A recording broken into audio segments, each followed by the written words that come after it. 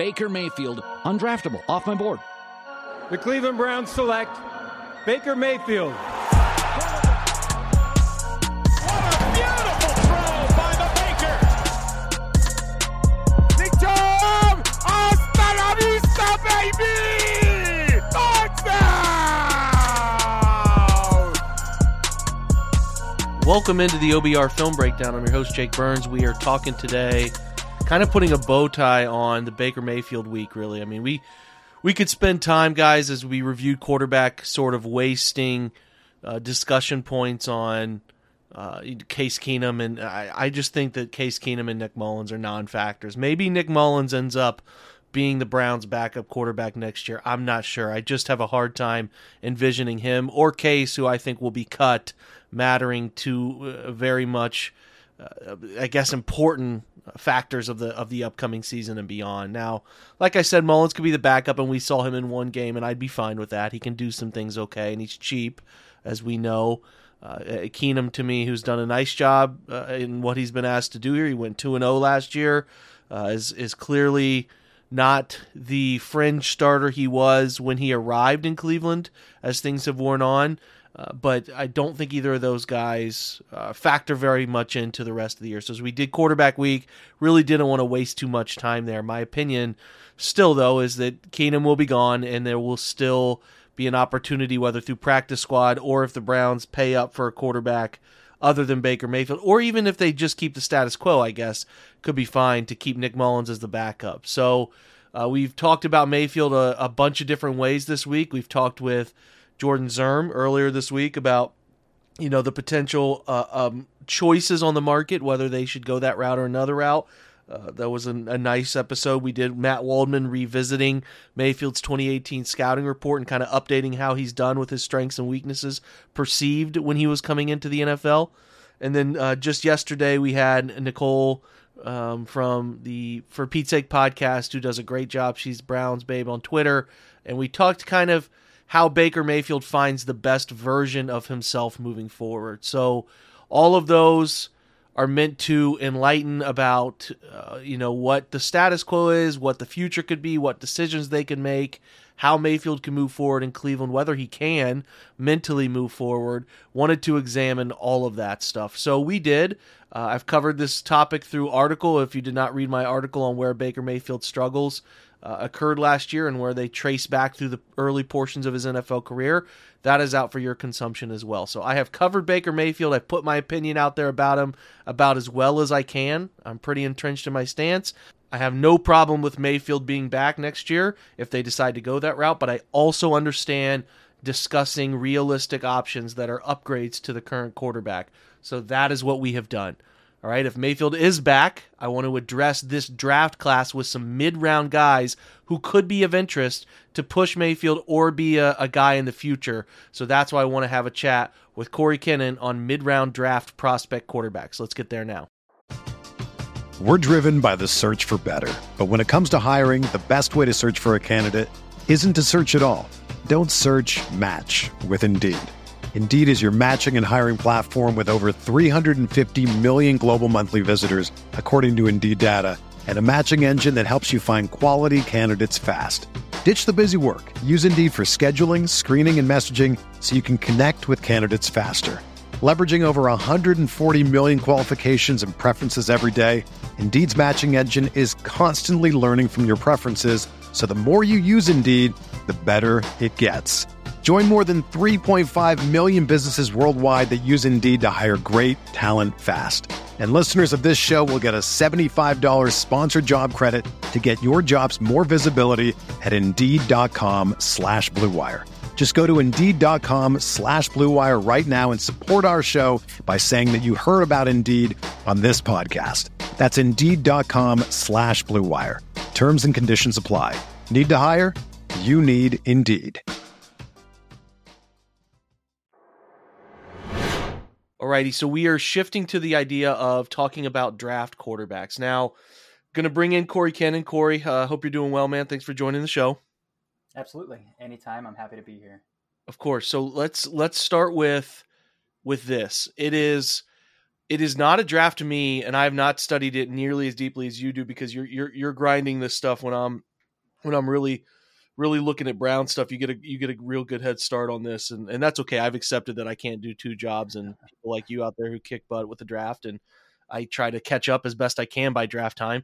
But I want to talk about quarterbacks in this draft because I don't, from the outside looking in, and I've started to peek around at some of these guys, there's not a guy that you would sell the farm for. Now, like, this is a draft where, Corey, it would have been awesome to have had guys like Deshaun Watson and Patrick Mahomes hovering about that 10th pick, because you're pick 13 and you could move up, right? You could go after it. You got the not the same as an Alex Smith type situation, but a situation where you could have gotten aggressive if there were good quarterbacks kind of hovering near the top of the draft. I don't think I have any faith, having watched these guys on Saturdays. I don't think of the big names, the Pickett's, the Ritters, the Corals. I don't have faith that there's a guy out there that I want to spend even a first-round pick on, period. But I'll let you answer on the top crop here, and if any of those guys you feel confident in the Browns considering with pick 13 or moving up or something like that, if they did get really, really bold with the draft. Yeah, no, I'm 100% on board with you there. I think a lot of this movement on some of these top guys is just due to necessity and due to just, supply and demand. I think we go back to last year, like, there's no way we're talking about a Desmond Ridder in the first round if this were, the crop we have of last year's quarterback. There's no way we're talking about Matt Corral in the first round. There's no way we're talking about Kenny Pickett in the first round. But just based off of where we are situationally, in this lack of a quarterback class and the ever-changing need for quarterbacks, and this year, there's a lot of NFL teams that are out there looking for quarterbacks. You're just going to see, for lack of a better term, mediocre. I don't mean mediocre in like an offensive way to these guys, because they're young men and they're trying to do the best they can with their careers. But like, these are just guys that, like, I wouldn't be pressing to the top of a draft class, but that are going to be because of that supply and demand. Yeah, you start to look at the guys that are tradable, and I talked about this with Jordan Zern the other day, where this draft is so, I don't know what the right word for it is. It's not unpredictable in the sense that I think people are predicting it's bad. I think pretty unified on it, but it's so, I guess it's just simple word poor, that it's making people kind of clutter up what would be a usually wide open trade market for quarterbacks, right? If you were out there trying to go get, say, Jimmy Garoppolo is the only interesting starting candidate in free agency, is going to have a lot of interest. Even the Mariotas, the backups of the world who might be guys you look to push a guy, a Mariota or a Mitch Trubisky, like, those guys are going to get serious interest. And I think largely it's because teams are trying to find quick fixes because they don't trust what's coming in this draft class. And that is a problem. If there were 3 or 4 first round lock quarterbacks, I definitely think the trade market is easier, right? Because teams are going to, at the top of the draft, be taking those guys. They're not going to be as interested in going out and getting somebody. And what it does is it congests Cleveland's situation, makes it even harder. But I will be sort of interested if a team gets kind of spicy about taking back Baker Mayfield as a means to try out that guy because they don't like any of the other answers or solutions out there. That's another thing to keep our eye on as we see if the Browns actually shift off of Andrew Berry's quote about feeling like he's going to be their starter. We're always kind of looking around at what the options are, because I think that's a fair thing to do. We should talk about names, though. Like I said the other day when we were doing that conversation with Jordan, we looked at names in the trade market or free agency market. And when we talked free agency, a big part of that was finding guys who would be competent backup but push the quarterback type of situations. And I think that's what you're looking for in the draft, right? You're looking at maybe drafting a development guy who you like his upside. He comes in with flaws, but you like the upside to maybe getting him and he comes in and flourishes a little quicker than expected, or he gets a year of development while you watch Mayfield play out his 5th year. I don't know what the whole dynamic is, but you would really like to draft a guy, if you do feel like going the draft route, as a means to push Baker Mayfield and see what comes of that. I don't know if it ends up turning into a win situation. I don't know if it ends up turning into a situation like Dak Prescott, where he takes the job out of necessity. I don't really know, but that's kind of what you're looking at, or what interesting. And I think most fans are in the boat of, if they do the 2nd through 4th round area target for a quarterback, what names stand out to you and why do they stand out to you? I'll let you have this one and pick 2 or 3 of your guys that you'd be interested in the Browns taking. Yeah, so we'll start out with Malik Willis, mainly because I think there's still a chance Malik Willis goes day one. Teams are going to fall in love with his ability to perform out of structure and off platform. He's got the arm strength to, throw outs from the opposite hash and do it on a line. And so he's got those tools that you look for, but there are just like some really bad stretches of like brain dead play from Malik Willis, especially down the stretch, throwing 3 picks against Louisiana Lafayette, North Texas, not playing well against Army. These are teams that a guy who you're considering as a top guy in the class should be able to beat up against and not struggle. And not only from like even a talent disparity, like Liberty's not stacked with talent, but from like, oh my God, what are you doing? Like, where are your eyes at perspective? So, I mean, Willis is interesting though, for that perspective of, okay, Liberty's offense is very pedestrian. It's very high school. What if we put Malik Willis in some sort of structure like a Stefanski outside zone, where some of that freelancing, some of that, effort mentality might be tampered down just a little bit. What would that look like if we put him in some structure? So that's a name that comes to the top. But again, it's very high risk, high reward. People are going to fall in love with Willis because of Josh Allen, which is going to lead a lot of teams down a wrong path, I think, because Josh Allen is a unicorn. And trying to repeat that twice is not going to go well. And so I think there will be some draw to Malik Willis for that. But again, I do have that wonder of like, okay, but what if you ask him to play in structure? So that kind of intrigues me. Again, there's Carson Strong. I love Carson Strong, but you have to take Carson Strong again under the parameters of, okay, this guy lacks mobility. I think he navigates the pocket and plays within the pocket extremely well. Very, very high level pocket work, maneuverability. I think it's near the top of the class. But again, he has had 2 knee surgeries. He isn't extremely mobile. If he has to roll outside of structure, it's not pretty. Like, those things exist. Those things have to be taken into account, but he has the arm. He has the accuracy. I guess reframing the accuracy in terms of this class, he's near the top of this class in accuracy. So that is interesting to me. I think he has enough mobility to run boot that he would be asked to do to, move pockets, things like that. But he's not going to be a guy that's going to perform outside of structure or be asked to do much of anything outside of structure. So that is a little bit concerning. The name that I love in this class, and I have since the summer of watching him and charting him, is Western Michigan's Caleb Ellaby, though. I've actually talked with Caleb a few times. We DM back and forth occasionally as well, but Caleb's got a nice arm. He's got a really nice arm. And he's another one of those guys like Willis, though, where the college offense that he runs is extremely RPO heavy. There's no pre-snap workload to what he's asked to do at Western Michigan at all. A lot of it is very glance read, so one look and then your eyes are backside. But I think at the same time, I like the way that he gets his eyes backside in that kind of structure. I've seen some nice things with his feet. That makes me think he could be a good fit if he were to become a Cleveland Brown, learn an NFL offense or even an offense with diverse passing concepts for the first time in his life. Makes me think, okay, he could at least weather the storm of learning how to work off of boot and some of those things for really the first time in his career. Again, he's up there with Carson Strong. He's up there with Bailey Zappi in terms of accuracy in this class. It's not a very accurate class, especially compared to last year's, but there's a lot to like about Ellaby. He can drive the ball into some really tight windows. He's got a Russ-esque moon ball when he's working down the field, so that's kind of fun to watch. But there's really not a throw that he's really afraid to take. He's pretty safe with the football as well. I think he just understands the windows that he's throwing into as well, which is, I mean, they're going to get smaller at the NFL level, but I've seen him seed some pretty tight windows and know how to fit it in and manipulate arm angles and things like that. So really, I think the best bang for this buck is Caleb Ellaby. Bang for the buck in this class is Caleb Ellaby. You don't see underclassmen from the MAC declare that often, so you have to think he heard that, there's a good chance you're going day 2 for him to want to enter his name a year earlier than he had to. Yeah. But for bang for buck, that's who I'm going with.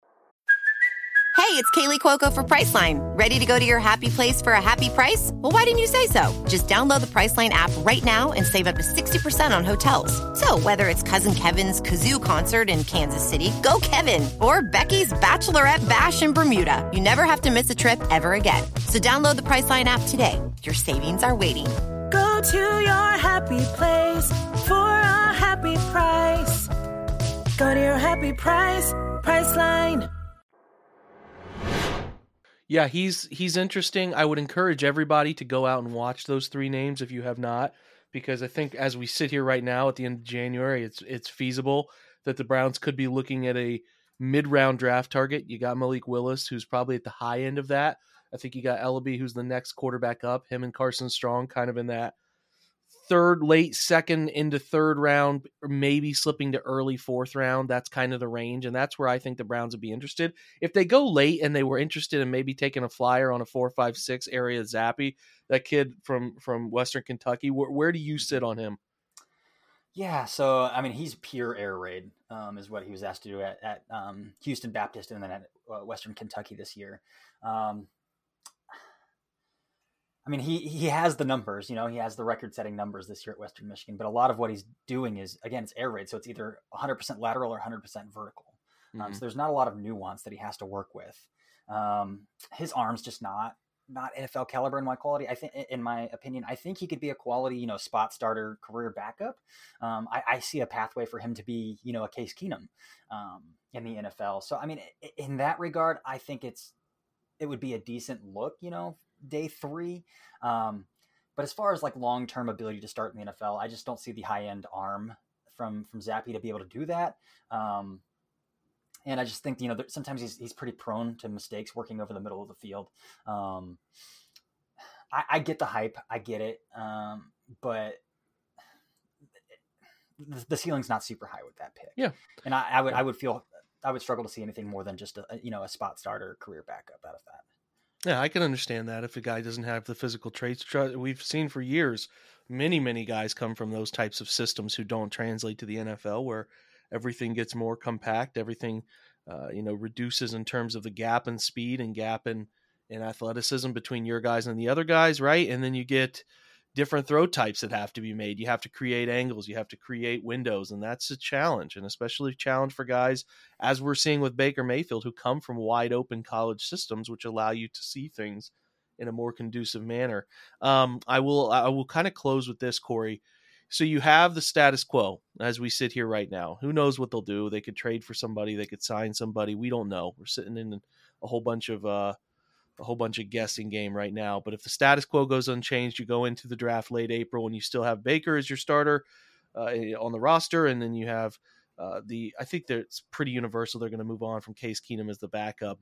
So maybe you keep Nick Mullins on a future sort of setup there. But like, those are your 2 guys. Are you more inclined to roll into 2022 with Baker and Mullins as your backup and then pass on a mid-round guy in this draft and say, if it doesn't pan out, we'll go after the Bryce Young Stroud group here in 23?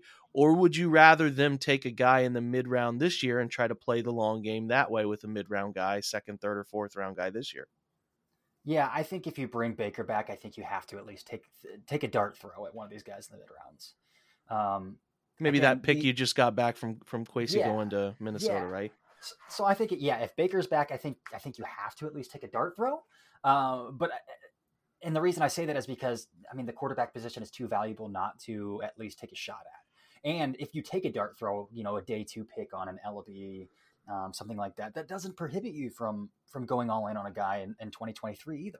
Like that, it doesn't. We've seen it multiple times where teams have moved on from first rounders after 1 year to pick another one. Day 2 picks are I mean, the guaranteed money attached to them is so small that it's worth taking a dart throw, even if nothing pans out of it. Like, Kellen Mond is never going to start a game in Minnesota. That's just the reality of the situation. That's going to happen. Although if, Kwesi goes the Sashi route and looks to accumulate, draft assets and kind of tank it out, Mond might, but he's not the long-term answer in Minnesota. And I think Minnesota still feels comfortable. Like, okay, that's fine. Like it's a day 2 dart throw, like on a guy that has some tools. I'm okay with that without committing more than just, 1 year to the future if we're in a position to land at Bryce Young, a CJ Stroud in 2023. So, but that's the long way of saying, if Baker's back, I think you have to at least take that dart throw. Which of the 23 guys do you like most as we sit here? Do you like Young? Oh man, Young CJ Stroud is phenomenal. He's phenomenal. I think they both make some big time. They make some big throws, man. They stare down the barrel and make some throws.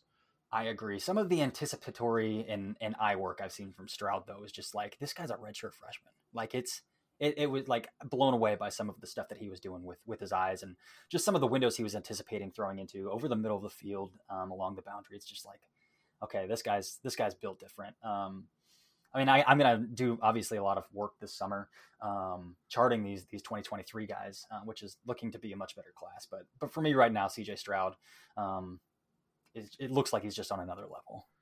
Yeah, big time year coming up for him for maturity aspects and continuing to get better, because that's what you like to see. He just kept getting better and better and better, and more reps will only help him. So hopefully, maybe we can avoid talking about 2023 quarterbacks, but as it sits now, got to consider him. This is Corey Kinnan. He did a fantastic job breaking down quarterbacks for us. Make sure to keep checking out his work. He's going to be a really great resource as we head toward the 2022 draft. I think you said, Corey, you're going to try to put out a little draft preview guide as well. I'm going to do my best. I'm working hard at it. The newborn life is kind of slowing that process down a little bit, but that. I'm working as hard as I can to knock out a lot of these reports and put together a little packet. So keep your eyes out for that, guys. Corey does great work. He dedicates a lot of time to it. Appreciate you joining today, man. Absolutely.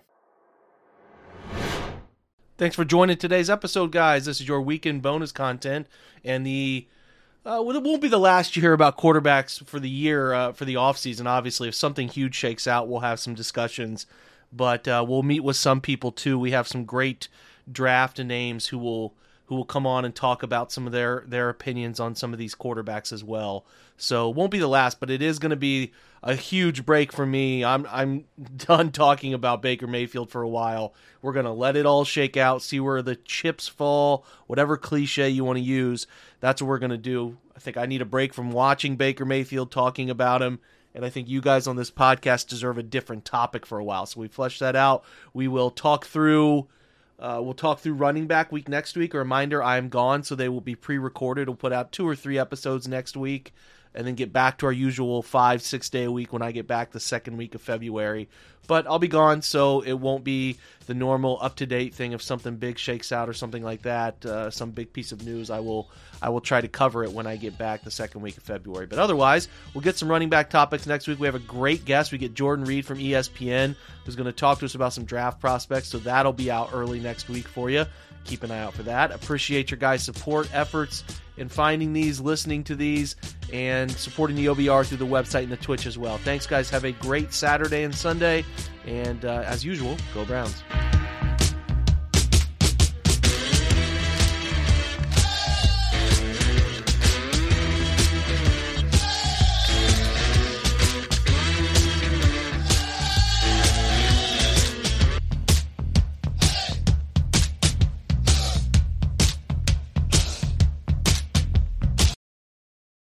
This is the story of the one. As a maintenance engineer, he hears things differently. To the untrained ear, everything on his shop floor might sound fine, but he can hear gears grinding or a belt slipping. So he steps in to fix the problem at hand before it gets out of hand. And he knows Grainger's got the right product he needs to get the job done, which is music to his ears. Call, click Grainger.com, or just stop by. Grainger, for the ones who get it done.